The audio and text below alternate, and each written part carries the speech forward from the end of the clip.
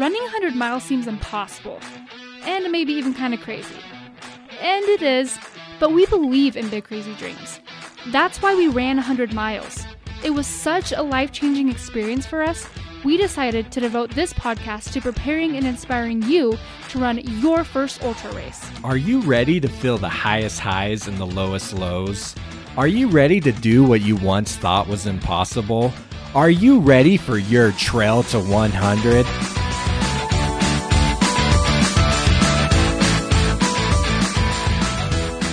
Thank you for joining us here on Trail to 100, a podcast made specifically for helping the backpackers cross that finish line, whether for the first time or the 724th time. I'm Jacob Bateman. Joined along with me is my beautiful and lovely wife, Melody. I want to know who has crossed the finish line 724 times in of ultra races.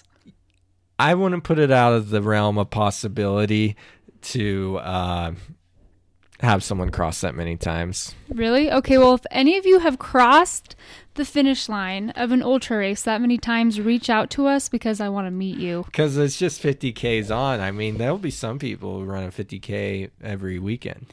So do you think that if someone has crossed the finish line that many times that they're still a back of the packer?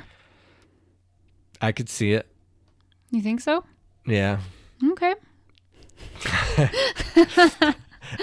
Anyways, we are back after a few months pause. I think the last episode released was like end of May or beginning of June. Something like that. Well, a lot has happened. Yeah. A lot has happened since then, including a 100-mile race. That's right. That's right. We had talked about on previous episodes of being signed up for the Ute 100, and that race took place in mid-August, and I ran it and completed it.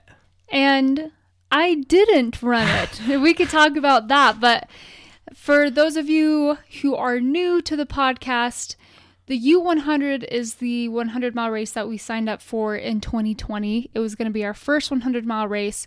It was canceled, so we put on our own 100-mile race, and so we still were able to defer to the Ute 100. And anyways, Jacob decided to go for it. I did not go for it. I ended up pacing Jacob and crewing him, and that's what we want to talk about today is just Jacob's, well, I guess both of our experiences of Jacob's 100. So, anyways, I'll just get into it, guys. So, training was going great at first for the Ute 100. And this was my first official 100-mile race. We had done a self-supported one. If you haven't listened to that, we have that in our podcast archives back there. If you go back a couple years, it's titled Running 100 Miles for the First Time. Me and Melody did that together, a self-supported one back in 2020. And then I decided to go for it on this Ute one because we've had it deferred a couple years, and I just wanted to get the official race experience of doing the 100. And training went great for most of the time. Well, up to about probably till we stopped podcasting, actually. Honestly, your training was great until it was peak training time when training should have been like the best, right? Correct. And I actually, what happened was in May, I went out on a 20-mile road run, which I normally do not do. We were pacing my dad, who's getting ready for his first road marathon, and it was his last long run, and we went and ran it with him. And I don't run roads ever. And Jacob is now a road hater. Yes. After this. And so I did this road run, and I broke out my old shoes, my old road shoes. From when we ran our first marathon in 2018, you guys. And also Jacob was running in those shoes like a couple years before that too. So, and I didn't have any road shoes though. All I buy is trail shoes. I don't want to spend $100 on a pair of road shoes when I only get out on the road for maybe 4 miles once every 2 weeks. Still is good to have. It still is good to have a pair of road shoes, babe. So I am a cheapskate. Just broke out the old ones, and the day after started experiencing some foot pain, and 2 days after was experiencing shooting pains in my foot, and they didn't go away for a good week and a half. It slowly, for a couple days, it peaked out like that Monday through Wednesday after the run, but then it slowly went away. But then when I'd start running again, they'd come back. And so I basically took a whole month off of running, where I went to the gym, bought a gym membership for that month, did a lot of biking and elliptical mainly there. And we thought that it was possibly a stress fracture. Yeah. So he was trying to stay completely off of that foot to let it heal. Yeah, I had a doc tell me it was a stress fracture, or that's what he thought, but he never had x-rays done. Finally ended up getting x-rays. There is no stress fracture was found. At least that we could see, yeah. Sometimes they can be missed. Anyway, so long story short, my whole training was thrown off to the point where I was starting to doubt if I was going to do the Ute 100, because my peak training zone, I got in some long runs still, like I took training off for like a month, and then I went and ran a 50K that had 13,000 feet of climbing in it. And even at the end of that 50K, the last few miles, the foot was starting to have shooting pains again. So I'm like, well, geez, I was able to power through that 50K, but I'm like, if shooting pains start coming up at mile 30, I'm not going to be able to power through 70 miles of that. Okay, and you might be thinking, why are you taking a month off and then going and doing a 50K with how much climbing was it again? 13,000. With 13,000 feet of climbing without barely running, and you think it might be a stress fracture. Well, the reason Jacob decided to do that run was he wanted to see, it was his training one for Ute. He was trying to decide if he was going to do Ute or not. So he thought, let's just try this race, see how I do here, and then we can decide if we're going to do Ute. And so like Jacob said, your foot was hurting the last few miles, and so you still were wondering if you should do Ute or not. Exactly. And so I did it, but my confidence in my foot was low after that. But that did give me confidence in my overall body, because I felt strong through that race. It took me over 12 hours to do that 50K because of all the climbing, but if I could do 13,000 feet of climbing in that 30 miles, then I could do 20,000 feet of climbing through 100 miles, So that I felt strong overall on the body wise, but the foot was still a concern. So then I took a couple weeks off. Then I went out and ran like my own self-supported mountain marathon. Well, and when Jacob says he took time off, again, he's not just sitting home doing nothing. He is going to the gym, he's biking, he's cross training. So he still is working out. He just isn't running. And I'm not I'm walking a lot. I am walking a lot with that. Well, and your job is you're on your feet and you're moving a lot. Yeah. And that was kind of hard, because we were like, if it is a stress fracture, it's never going to heal because you're always on your feet for your job, Anyways. Yeah. But I was getting out, rather than running, if my foot was concerning me at all, I was just going for a 3-mile walk. So anyways, long story short, I did a couple other long race runs on my own, and at the end of every long run, the foot started feeling weird, and so I just... And this is, how many months was this that your foot was bothering you? It felt started at the end of May, so,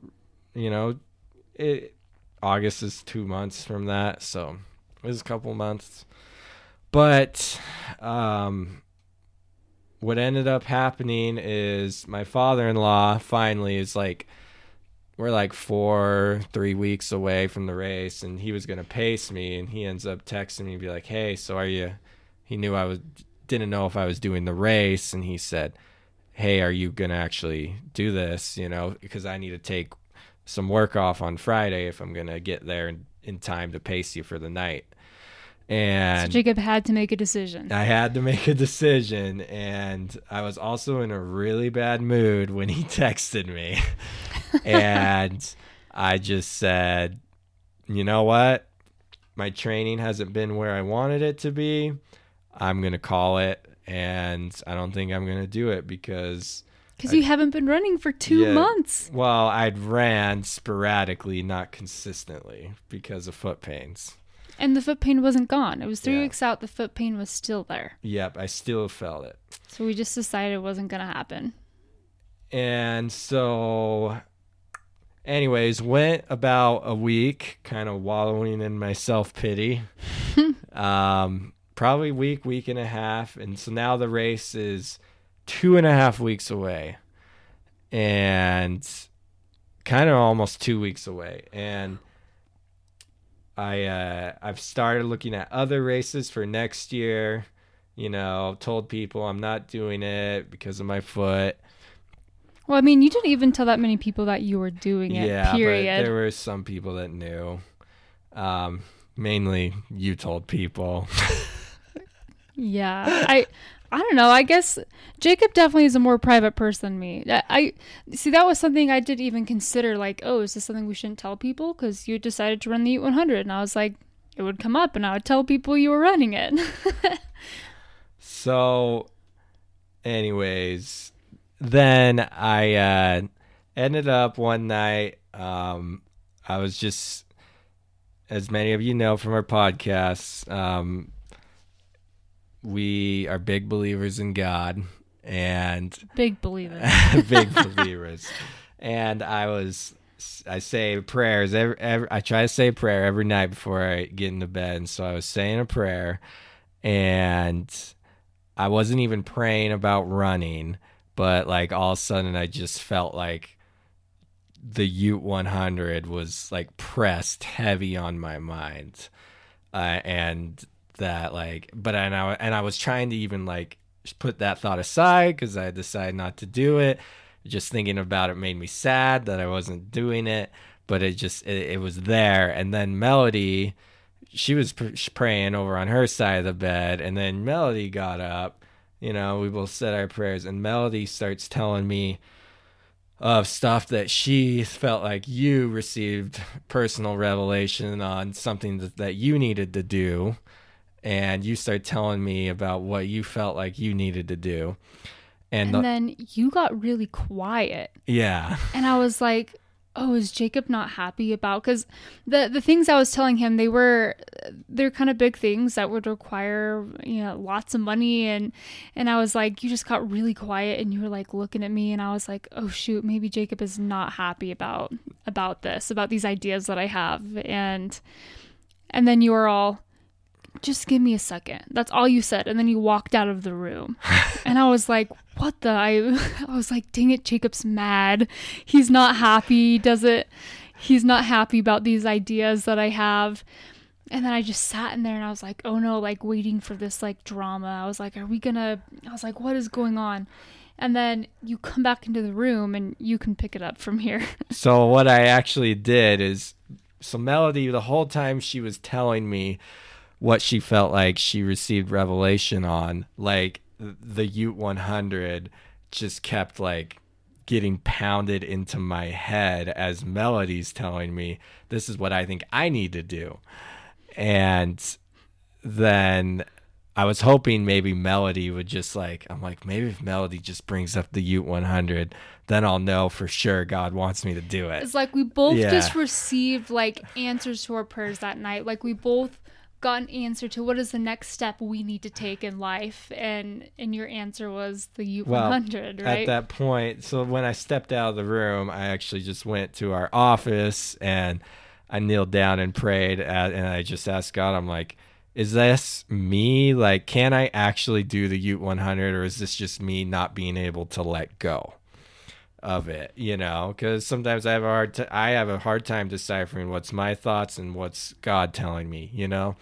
And when I was praying about that, I felt like I kept hearing this phrase in my head: you can do it, you're strong enough, you can do it, you'll finish. Like, you can do it. And so when I got that, I came back in the room, and I don't even know how I brought it up. I was like, babe, is everything okay? And it honestly, like it was a dramatic night. Like this, it was so dramatic, and it was awesome. It was a really cool experience. But you came in, and then you were like, you just seemed really shocked, and then you started laughing. Well, like I was scared to death because I didn't feel like my training was up to par. That's why I called it. My training was not where I wanted it to be. I didn't think I was prepared for 100 miles because our first time doing 100, holy cow, that was hard. And then I just like said something to you about like, I think I might have to at least give the Ute 100 a shot. Like I think you basically were like, I'm doing it. Yeah. Like I'm doing, like you'd made up your mind at that point. And we both, I just remember, this was my favorite part, us both sitting in bed and like laughing, like almost hysterically, like, okay, we're doing it. We're doing the U100 in 2 weeks. Yeah. So then we were like, whew, okay. And for any of you who have ever done 100 before or are considering doing 100, it's a lot of prep. There's a lot of work that goes into it. And so we were just like, okay, we got to get pacers. We got to figure out nutrition. We got to get the drop bags ready. We got to take time off of work. And so we just dove in and we were like, okay, here we go. And the next, we were going to take a little weekend trip, but we were going to leave the next morning. And so we ended up. It was a week-long trip. We were going to go up to my old scout camp. The next day. Yeah. And we ended up not doing that because then it's like, okay, like I needed a confidence builder run, 2 weeks beforehand. So then I decided that I was going to run up and down Mount Ogden twice. And it was like 23 miles with like 9,000 feet of climbing. That's really technical. I hate that trail. And so, that took me like 12 hours to do 23 miles on 9,000 feet of climbing, but it was a great confidence booster run, and the foot felt fine that time. And I was wearing Superiors. I had been running in Ultra Lone Peaks, which we think is part of what was contributing to the foot pain. And then I moved over to Superiors, which are less cushion, but my foot felt fine. All about that minimalist running over here. So, anyways, did that. Then we just were like, okay, it's happening. Then you tapered. Then I tapered for a couple weeks. And we just were, holding our breath. Yeah. I basically did like one 12-hour run a month as I look back on. 12-hour run? Mm-hmm. Really? Well, yeah. One really big run that was like 8 hours long for like once a month for those 4 months leading up. But I did do like quite a bit of like 10 to 15 mile runs. And you also had, when you were cross training, when we thought you had a stress fracture, you also had one day at the gym where you spent 6 hours at the gym. Yeah, doing biking, elliptical, just some strength training. And then I went for a walk after that all. So I went in and honestly no one knows if they're ever going to finish 100 when they show up. Even if you have prepped really, really well for it, you never know. But I was feeling scared to death, but especially because my training wasn't where I wanted it to be. I didn't think I was strong enough. And because it was so last minute, we didn't have a bunch of crew. So it was me, my dad, Jacob's brother, and Jacob's sister-in-law. Which I personally think was plenty. It was the perfect amount. I think if we had one less person, it would have been harder. I feel like we had the perfect amount of people down there. Yeah. I mean, and you can do it with one. I don't want to tell people don't do 100 because you don't have 5 people. It's true. You can do it with one person. You as can. Your crew. They're not going to pace you because you got to have a pacer and crew have got to be separate. But I definitely think. It helps to have people, and it helps to have pacers. It's easier. Don't let it stop you if you can't get it. But it does really, really help. And I do just want to shout out to my dad, Billy and Chelsea, for being there and helping us out, because And they we'll talk did really, more really about help. that. Yeah. So, anyways, but let's just go through here. So we show up. We were gonna camp out, but a monsoon hit Moab as we were driving in, so we So we got had to last minute check into a hotel. Yeah, All the power was out in the hotel. we only slept in that hotel till 2 a.m. Paid for a hotel for 4 hours of sleep. And then we show up. Race start was at 4:30 a.m. And we went at it. And you're off. Yeah. Yeah, and I was crewing, and then the plan was to pace Jake at the last 20, and it was really fun being on the crew side. I had the car packed up and ready to go, and I sent Jacob off. I went to the first aid station, sat there, slept in my camp chair for a few hours till I saw him again. I don't know how other runners run with such few items. But that's something we gotta figure out. I weighed Melody down with a whole cart full of food, and that she was lugging around at every aid station, while other runners just have a little Ziploc bag, and that's all they need at the aid station. I did feel kind of embarrassed because I felt bad. Other people were there at the aid stations, meeting their runners, and I was there with this giant wagon of stuff, and no one else had anything. But that's just how you packed, you didn't know what you needed. I like to have options. So it worked. It worked out. Yeah. I just carried that wagon of stuff wherever you were. So. And so going into it, my nutrition plan was to eat something every 30 minutes. And I had different options like Uncrustables, Mod Balls, Spring Energies, that sort of stuff. But anyways, race started off with 2 6-mile loops that you run the same loop twice. So then it puts you at 12 miles. And then honestly, the beginning, nothing too crazy. I was just feeling good, it rained on us once at around mile 25-ish. It was pretty hard rain too. And so then I rolled in at mile 30 and I saw you. And that's where I had a change. I changed my socks and shoes out, and you actually filed down. I could feel a little bit of a hot spot starting, and you filed down my callus where the hot spot was starting. That's right. I was drinking at that point. I was trying to drink some chicken noodle soup every couple hours. And so that everything was actually going down good. My stomach was bloated though, and I don't know why. It was super bloated. Yeah. Even looking at the pictures, we're man, you were bloated. Even from the beginning, it was bloated. On my first loop, I pooped in the first 12 miles, I pooped twice. So I don't know. I still, as you guys are going to find out, I have a lot to work on nutrition still. But overall, I was getting food in. I was feeling good. Overall, I could still eat and just run. And so all was good.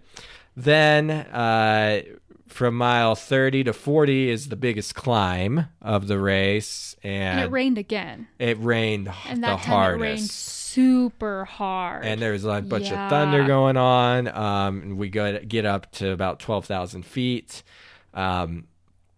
And it just got completely soaked. And I had a water resistant jacket, but not waterproof. So that jacket got just, water resistant, works for sprinkles. So get a waterproof jacket if you're going to run a 100-mile race. Yeah. I mean, yeah. That's my advice. Yeah. Pay the money for a nice waterproof jacket. It's worth it. So then after that, I came down off that. I even met a guy at that point. The race is 2 50-mile loops. So I met a guy that was doing the 50, and as I was coming down, and he was actually calling it right then. He was shivering because he didn't have a good jacket. I think a lot of runners dropped about around that time when it started raining like that. Yeah, and so then luckily I had brought 3 pairs of shoes though. So because now I have 2 pairs of wet shoes. And so I was trying to, like, when Jacob was gone, I was trying to leave Jacob's shoes like in the sun so they could dry, but I don't think they ever fully dried out. yeah, it just wasn't happening because it was raining on and off. Basically, the whole race was raining on and off. But anyways, at this point, Melody thought that I was getting close to being on cutting the cutoffs. I was getting nervous. I didn't realize how technical and how much climbing was in that loop. I thought that you would be back like literally hours before, and you were just, you were in high spirits, you were feeling good, and I was like, okay, babe, you got to pick it up. Like, I was getting nervous, and I knew that you were going to slow down the second 50, the second loop, and yeah, I was getting a little bit nervous about you getting the cutoff. So I'm at mile 40 at this point, so Melody's getting me a little nervous, and so I'm still feeling good though. I've been going. I went slow. I wasn't running any ups. I was just doing a slow shuffle on the straight and the downs. So your spirits were high at this point. Like, you were doing great. Yeah, and I'm starting to believe at this point that maybe I can finish because I'm at mile 40 and my foot's not hurting me. That was my main concern. Like, I'm feeling good. So then with you telling me pick it up, I did pick it up from 40 to 50, and there was another couple, probably about 2,000 feet of climbing in that section. Couple nice climbs, and there's a very technical rocky road the last 3 miles before you get to the halfway point coming down, and almost everyone walked that because it was just like bald rocks. Technical. Yeah, very technical. You can't ever, there's no flat footing. It's boulders the whole way down for like 3 miles. But for some reason, I loved that road. And because you passed everyone on that road. Sun is starting to set at this point. It's getting dark, headlamps on, and I start passing people, and I'm coming across people that I had talked with earlier in the race. And this is where I kind of got a little bit sad because I start coming across these people, and I'm like, hey, so-and-so, how you doing? And he's just like, I don't know, because it's 2 loops. So once we're done with this, we got to start this loop all over again. And I know people were getting into their heads at this point because it's been raining on and off, and obviously dark is setting in, and pretty much a lot of people, I'm like, they're just basically telling me, they're like, I think I'm going to call it when I get to the halfway point. So that was probably discouraging for you to have so many people around you feeling discouraged and dropping out. Yeah, so I tried to just say some encouraging words to them. You got this. Like, I'm still probably in the latter part of the pack here, and hoping that they could find some, strength from within. And but yeah, it was pretty discouraging. Like, there was one guy, man, he was upset. He was running the 100. I hadn't even actually ran with him at all. He was ahead of me the whole time, and at this point I get up to him and he's walking it, and he's like, I'm on the death march and I'm quitting at mile 50. I'm like, oh really? And he's like, yeah, but don't worry, I determined this already at mile 40. And I'm like, oh, like, he was mad. And I was like, all right, adios, amigo. I don't know, with him, I didn't even want to try to be like, no, you got this. But anyways, so got in, and I'm still feeling good at mile 50. And I'm probably like an hour and a half ahead of the cutoff at this point, and feeling good. It's dark now. Night's about to set in, and so now we restart the whole race. And so then I went and did another 6-mile loop that we started it off with my brother. And then after that, I take off for the big portion of the night with my father-in-law. So it's about 11:30. And so this is where things start to get hairy, though, is I'm getting into like 1 a.m. period. And like, I'm getting that as I'm running, it's hard to keep my eyes open. And so I'm feeling really tired. And so I had this caffeine shot electrolyte thing that I'd taken a couple times, but it never really set well in my stomach, and I shouldn't have taken it this time, but I was like, I need something to wake me up right now because I am feeling tired.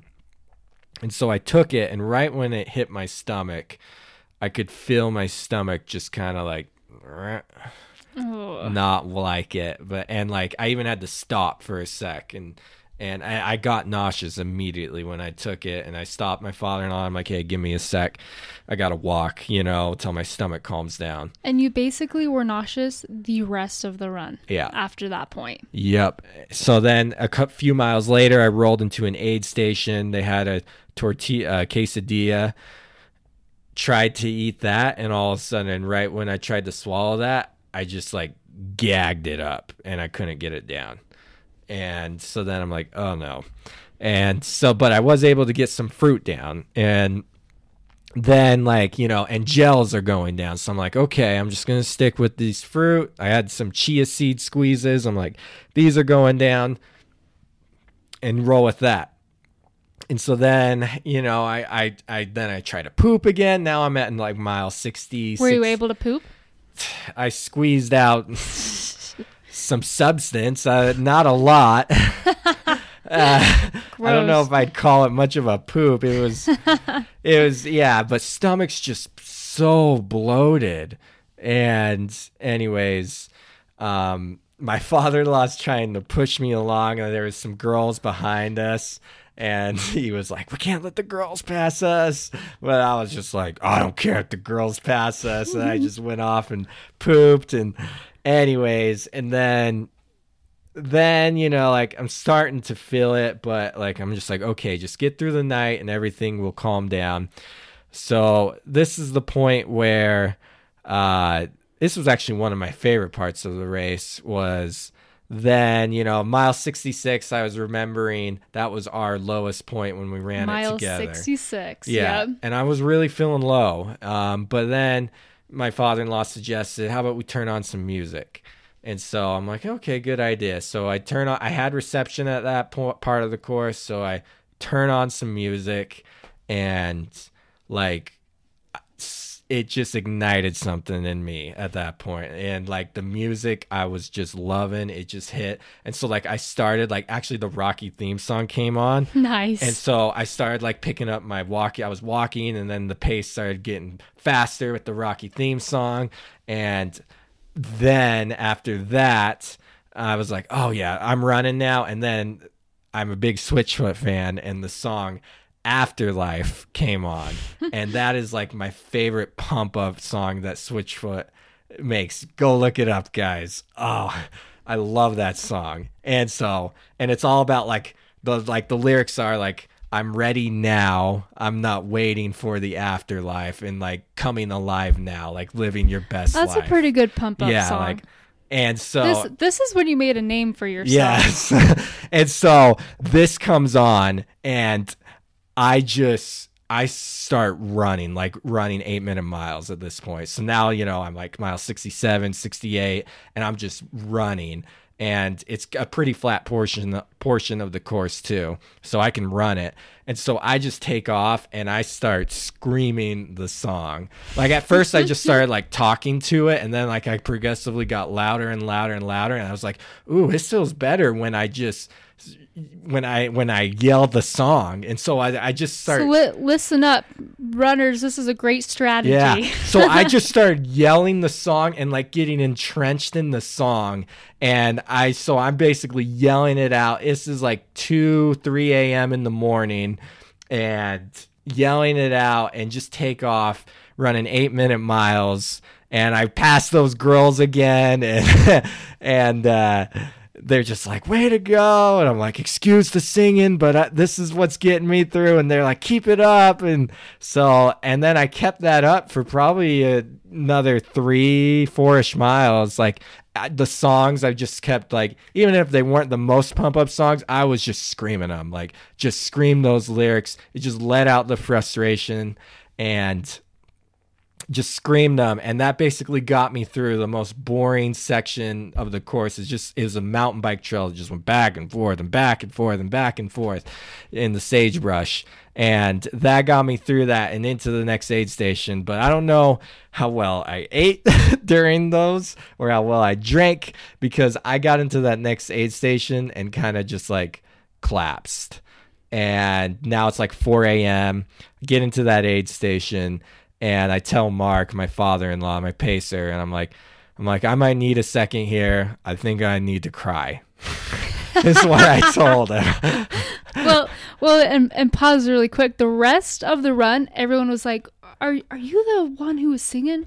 Yeah. Are you the singing runner? Because it was a very open area of the course. So if you were yelling, runners could probably hear you for a good mile in each direction. So everyone knew Jacob as the singing runner. Yeah. After that. Yeah, because I was screaming, not singing. I was basically screaming the lyrics. And then I sat there and I was starting to feel really discouraged. It's like all that high just came crashing down again with the lack of food through the night. And all I could eat was some watermelon there. So I ate that. There were some people at the aid station just tried to encourage me along. I know my father-in-law was starting to feel it at that point, because even he was like, yeah, I need a second here too. Because this was his first time ever running through the night, and he just ran his first 50K, so congrats to him. We'll have him on the podcast in a couple of weeks here. And so then, I sat there probably a good 20 minutes, like a long time, and got up the courage and finally left, not feeling well. Took some fruit with me, as I'm still like, well, at least I can stomach fruit. But then at this point, I try to stomach some fruit as I'm going off to the next aid station, and even that I can't stomach. And then I'm like, oh no. And then this is where I hit my low. I'm like, oh no, I can't even eat fruit now. So up to this point, every time I saw Jacob, he was happy, he was in high spirits, and I saw him slowly getting more and more tired. But even though he was tired, he was like, I got this, I'm fine. And so anyways, Jacob comes stumbling in after, this is the morning now, so it's like maybe 7 o'clock in the morning. Jacob comes stumbling in. And this is like mile 70 or something, right? Yeah. So you come in and you seem angry. Like, you do not seem happy. And you come in and my dad is nowhere to be seen. Jacob comes in and we're like, is that Jacob? We couldn't tell if it was Jacob because my dad wasn't with him. And he gets closer and we're like, that's Jacob. And we're like, so where's Dad? You're thinking, wait, did Jacob and my dad get in a fight and Jacob left him? I just was like, is Dad okay? Like, what is going on? And Dad wasn't too far behind, but he came in and he's probably like a half mile behind me. So. Yeah. And Dad was white. He was a ghost. Yeah. Like, I was scared for Dad. I was like, sit down, eat something. And Jacob just was not feeling good. And you hung out at this aid station for a while. It was probably like 45 minutes. Yeah. So we were just trying to shove whatever calories we could get in you. We were trying to get in you. And at this point, I'm a good like 3-4 hours ahead of the cutoff, so I have time. But I came in like I was mad because I knew I wasn't stomaching any calories, and I didn't understand what I did wrong. And so I was mad because I'm like, I've been eating every 30 minutes. I've been doing what Julie Shobe, if you want to listen to a good podcast on nutrition, listen to our interview with Julie Shobe called Running Nutrition is Not Intuitive, something like that. Anyways. We'll post it in the show notes. That, and so like I've been getting all my electrolytes in. I'm noon electrolytes is what I've had. I had 2 water bottles full of noon, so I was getting water doing and everything electrolytes. That has worked for you in the past. Yeah, like I felt like I was starting to actually target in my nutrition, but then all of a sudden my nutrition went baloney on me, and then I'm like, here. The last 20 miles of this course. So this is actually about mile 80. This is mile 80. Yeah, because this is when I started running with you. Yeah. So, and now it's like 6, 7 a.m. Sun just barely came up. And just side note, when Jacob was doing this part with my dad, I was sleeping in the parking lot in the front seat of my car, just curled up in a ball. Anyways. And the last 20 miles was the hardest because you do this loop twice, and most of the climbing comes on the last half. And I just come up a nice climb too to get to that aid station. There's 2 more loops. So at mile 80 you have one. Well, you have one out and back. Yeah. With a ton of climbing, and then you have 10 more miles. Yeah. Which has climbing in it. It might not, but not as much. It might not feel like a lot of climbing. Oh, I know. To someone who's only been going 10 miles. It wasn't as intense as that first out and back. So, and it goes up to 12,000 feet. And so now I'm thinking, how am I supposed to get up to 12,000 feet with no calories? And so this is where we were able to eat a little bit at the aid station. Like what? Well, we were getting Coke and ginger ale in you. I was drinking, not eating. Yeah. But I'm like, how am I supposed to get it up? But then, Melody kept giving me Coke, and then I thought, well, I guess if I can get Coke in me, I guess that's calories. And so this was the point where I was considering, can I do this? Like the thoughts of quitting were in my head. You were angry, man. You were angry. But Melody just kept giving me Coke and saying, I'm going to help you get up this. We got this.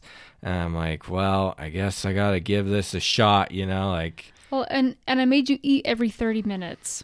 So you were still like gagging down like Spring Energies and mod balls but I wasn't up to that point. And high chews. Yeah. From the last for the previous 8-10 miles before I got to you, nothing. I didn't eat anything. But once we started going, then I made sure that you were eating something every 30 minutes. Yeah, even though it burned my stomach every time it went in. Yeah. So, anyways, but this is the point where obviously I didn't know if I was going to finish. And then, anyways, finally, after drinking a bunch of Coke, and ginger ale, just this, and peppermint tea, just got up and set out, and Melody telling me, "Come on, we can do this." And then I was really angry because they had us take a little detour because we didn't want to disturb the campers through this campground, and they told us it's the same mileage. Bullcrap. The detour added on miles. So I was mad about that. And I was also mad that this race had changed from when I signed up. It was initially 18,000 feet of climbing, and then it changed to 23,000 feet of climbing. And then it was initially one loop that was 100 miles, and then it had changed to 2 50-mile loops. Yeah, there was, I don't know. This race, there's lots of changes. This part was funny though. Me and you venture out, and you're super angry, and we have a friend who she was on, Andrea Christensen. She was on the podcast a while ago. She was there, and we were venturing out, and she goes, "Go Bateman," or "Go Batemans," or something like that. And what did you say? I said, ultras suck. Oh yeah, you were like, this sucks. I said, screw ultras. And then we both looked at each other, and we both just kind of like shrugged, and I just kind of like smiled at her like, you know how it goes. We're at mile 80. He's not in the right mind right now. He hasn't slept. I was mad, and I was like cursing the race director. I'm like, here he has changed the course. This isn't what I wanted to run. Time, you were swearing, and you were like, and I was like, hate Sean. I hate ultras. I was angry, and I was just yelling this out, and then like I passed a runner who was coming down off the climb. Oh yeah, and you're all, how much did it suck up there? Yeah, I was mad that I was headed back up there. I was so mad that I had to go back up there for a second time, but I just kept walking, and because you're not running just this one step at section, a time. So I just kept walking, and then at this point, you said, like, I didn't even check my phone at all, so we're in the morning, the second morning, and this is where you say, do you want me to read you some texts that you've gotten or whatever? And I was like, I was still angry. I'm like, sure. I guess anything to distract me right now. So you handed me your phone, and you had been getting text messages this whole time from friends and family who were just sending you uplifting, encouraging messages. So, yeah, I started to read the messages to Jacob as we were going up this hill, and you could take it from here. And so Melody starts reading it, and I think all the emotions, and I actually didn't cry at that one aid station. I told my father-in-law I need to cry here. I tried to cry, but I couldn't. And I didn't understand why I couldn't cry, because I wanted to cry. It really hurt at that point and sucked. But here Melody starts reading me these encouraging texts of basically people who like believed in me that I could do it. And something about hearing these text messages and how that these people like cared enough to send these messages to me, and that they believed in me, just made me realize that I could do it. And I just started bawling my eyes out as I just I just felt a lot of love from everyone, and that I was like, man, if they believe I can do it, maybe I can do it, Takeaway, your support system is huge. Yes. It's huge. Tell people that you're running. Tell people that this is a big deal to you. Tell them what you're doing. Don't go do it in secret. Let people cheer you on. Let them know what you're doing. And so that's where the crying finally hit. And looking back, I now realize that was the moment where I knew I was going to finish. That was almost my finish line. Because I was like, 13 miles? I was like 17 miles from the finish when this is happening. But that was just the point where I knew I could power through 17 more miles. And we've learned this is how it goes in a 100-mile race. The finish line is actually really anticlimactic. In every 100-mile race, at least the ones that we've experienced, 2. And from talking to other people about their experiences, it seems like the like finish line experience, the like excitement, it always happens before the finish line. It always happens at some point in the race. You're gonna finish, and that's kind of when you celebrate, even though you haven't crossed the finish line yet. Yeah. I guess by celebrating meaning crying. Yeah. But it just felt good to cry as I was hiking up this steep mountain, and there's like switchbacks, and you're just going up, up, up, up, and like I couldn't even look up because it really is a steep mountain. Dude, that's a hard mountain. I told Melody, I was like, I'm not looking up. I'm not, because when I did glance up, I just see people above me on the switchbacks, like straight above me. Sometimes it's too overwhelming to look at the big picture. Sometimes you just have to look down at your feet and focus on one step at a time. And that's what I did, and I just cried, and then, once Melody got done reading the text messages, I was just trying to keep my momentum and my good vibes going. And so I worked at scout camp for like 10, 11 summers, basically growing up and through college. Every summer I'd go out and work at scout camps, and that's all about scouting values are all about doing your best and not quitting and becoming, a high moral, high character, person. And so I thought of some cheesy scout songs that are all about that, but that we would sing every week, in like the spiritual moments at camp. And so those popped into my head. And so I started singing these songs. So you're hiking and you're crying and you're singing. Yes. I actually took a video of... We won't post it. I haven't had the nerve to even watch that video but yet. I took a video. It was a really tender moment, actually. Yeah. I recorded Jacob just singing and crying going up the hill. Yeah. It's just basically, a song that gave me a lot of strength. Like the lyrics are like, on my honor, I will try. There's a duty to be done. And I say I. And just something about that was like, I am going to do this. Like, I'm going to try. Like, I'm not going to give up, just hit the spot. Like, I'm going to do this because I I'm not a quitter. I can do this. Nothing is stopping me. Like, if I quit, I'm just quitting because it sucks right now. So I did that, and it ended up getting me all the way to the top of that climb. It was about like a 5-mile climb. And then I just sat at the top for a second, and that's when I knew this race was done. Like, I was finishing. That's when I was excited. When we got to the top of that hill, that's when I knew that you were going to finish. Because I knew that we had just completed the hardest part of the last 20 miles. Yeah. And so then we ran back down, threw my shirt off because it got hot. Which is really unlike Jacob. Jacob hates running shirtless, which I always try to encourage him to take his shirt off more, but he's just not about it. So I was all about it at that.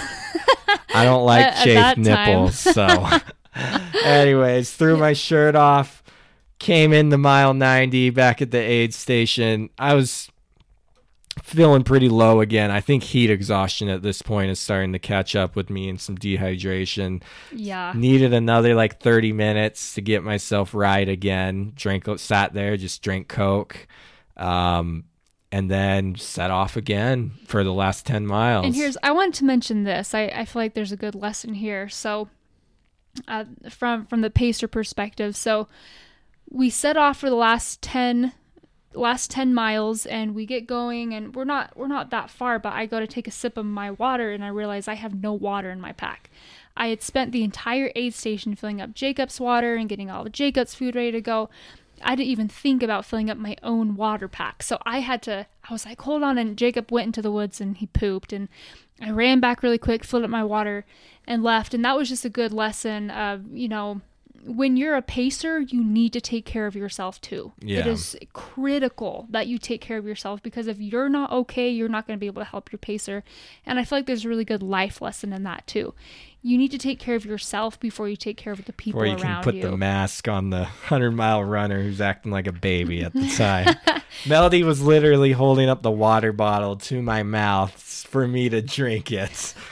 I will say, like I was a baby. I will say it. I knew that you weren't like in your right mind.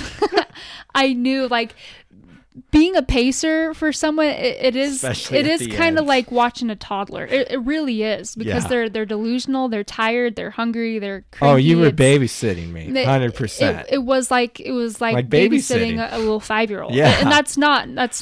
I'm not saying that in a mean way. Like, I feel like anyone who's been running for that long, that's how you're gonna act. Yeah. And so then, honestly, I threw up on that last section, but at this mod balls. So Jacob hasn't been able to eat mod balls. I love them, but yeah, need a break from them. Yeah, I need a break. I threw those up. Just honestly, mainly just kept getting calories in through drinking Coke, ginger ale, and I just made sure I looked at my watch, and every 30 minutes, I just made sure that he was eating something, and I was just reminding you to drink your water and to drink your Coke and your ginger ale. Yep. And my ankle started hurting on that last bit, kind of like running downhill, shooting pains in my ankle. But it was nothing I couldn't persevere through. Well, I wanted to mention this part. When we were making the last climb, it started it started raining again, and there was thunder and lightning, and it was close. Like, the thunder lightning was really, really close, and that was really scary. I felt really scared. I know at one point me and you both stopped, and we were like, what do we do? We're like, do we hunker down somewhere? It was right next to us when it went off. Yeah. We were like, we can't turn around, and we were like climbing this mountain when this was happening, and so we were like, what do we do? And this was a special moment for me. We said a prayer, and I just felt this overwhelming like comfort, this peace that we were going to be okay, and I didn't have anxiety about it anymore. So and we made that climb, and we came back down on the rocky road. Which that was terrible. But this is one of my favorite parts because you passed everyone. And everyone was 4. like, "You go, dude!" Yeah, Everyone so was cheering you on. it was the road that you no one just was took running. off. No Yeah. one ran it because it was just no level footing, and came deck down that, past 4 people on my way down, and finished at 36 hours. I just couldn't believe how quick you took off. There are even some parts where like you were kind of leaving me in the dust. Like I was having a hard time keeping up with you on that road. Yeah. So it was. I was surprised so impressed. too. And I was surprised. I was like, when I was running down that, I'm like, wow, here I am at mile like 97 or whatever. You knew you're one of those runners. We've been talking about this a lot lately. Did you guys hear Jacob's stomach growl? That was a pretty loud growl. I don't know if the microphone picked that up or not. But anyways, Stomach's still not happy. but yeah, this is what we were talking about is there's those people who they know that the finish is almost there and it motivates them and they are kicked into drive and they just go. And you're one of those people where when you know you're almost there, you just go for it. And you just took off. And basically that's about as anticlimactic as 100-mile finish is. Yeah. When you're like, and then I finished. Like that, honestly, that's how it goes. That's how it felt. And then I'm you like, finish. Oh, I'm There's done a now. cowbell, a couple claps. They didn't even Then you have sit like down. they didn't even have like a finish line or anything. It was a more low key race, so it's just a table and a canopy Yeah. that you just run up to the table and they give you your buckle. And then you sit. But we got to wrap this up, but just real quickly, like looking back on it, this is what I learned from this race is we are stronger than we realize. Because the whole time I was running that race, I was surprised, even with all the stomach issues, how strong my body was overall and how like my mind overall was doing well till the last little bit. But like I was like, I can't believe I almost didn't do this. Like I was ready for this. Don't talk yourself out of the race. Yes. If you're not sure, just go try. If you end up dropping, it's fine, but It's at least fine. try. At least try. Like you still got to do training, but if training doesn't go perfectly, it's okay. Just give it a shot. And like, I know it doesn't work out for everyone, but I was lucky enough for it to work out for me and I was shocked. And it made me doing 100 miles for the second time compared to the first time was night and day. And I think it's because I've had a lot more longer runs in the mountains, a lot more just mental training, and I've just made more ultra running kind of a lifestyle. Like, get out there, pace people, like find those opportunities to get out there and run a long distance with people. Don't worry about speed or time, but like make it a lifestyle. Always try to spend time on your feet. And I think doing that over the past couple years made running 100 miles for the second time I don't know. It was easier than the first time. And this course was much more challenging than the first course. You had more time on your feet. And Yeah. that's the thing, like you said, is just making it a lifestyle and building that base over years and years. So I can't wait to see what happens in, Yeah. a couple more years from now as we keep things up. And we'll talk more about like Melody just ran a 50K and took third place in it. And you were talking about how you felt like, wow, you were much stronger than you realized on that 50K. It was awesome. Yeah. Yeah. So last thing, we're like trying to like throw all this stuff in here sorry. because We we're got an running out of appointment time. we gotta make. But I just wanted to say another takeaway is to adjust your training. If you're injured or if something happens, instead of just being like, oh, well, I can't run, figure something else out. Ride a bike, hike, swim. You can always walk. You can always adjust your training. Adjust it. Yep. Don't just stop. That's the worst thing you can do. Yep. Exactly. And anyways, and honestly, I couldn't have made it without you.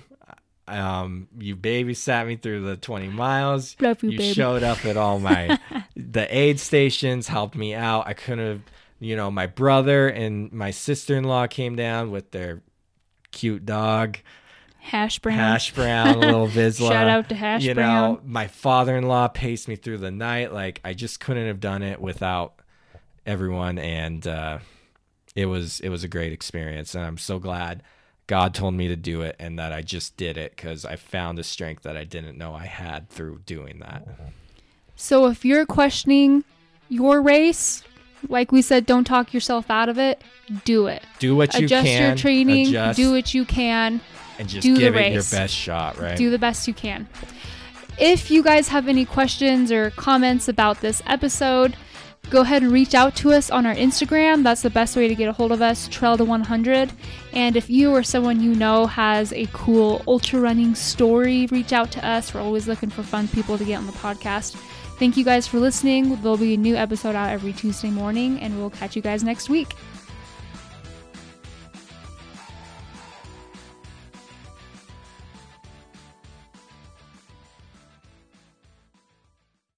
Hey runners, are you looking for accountability in your training?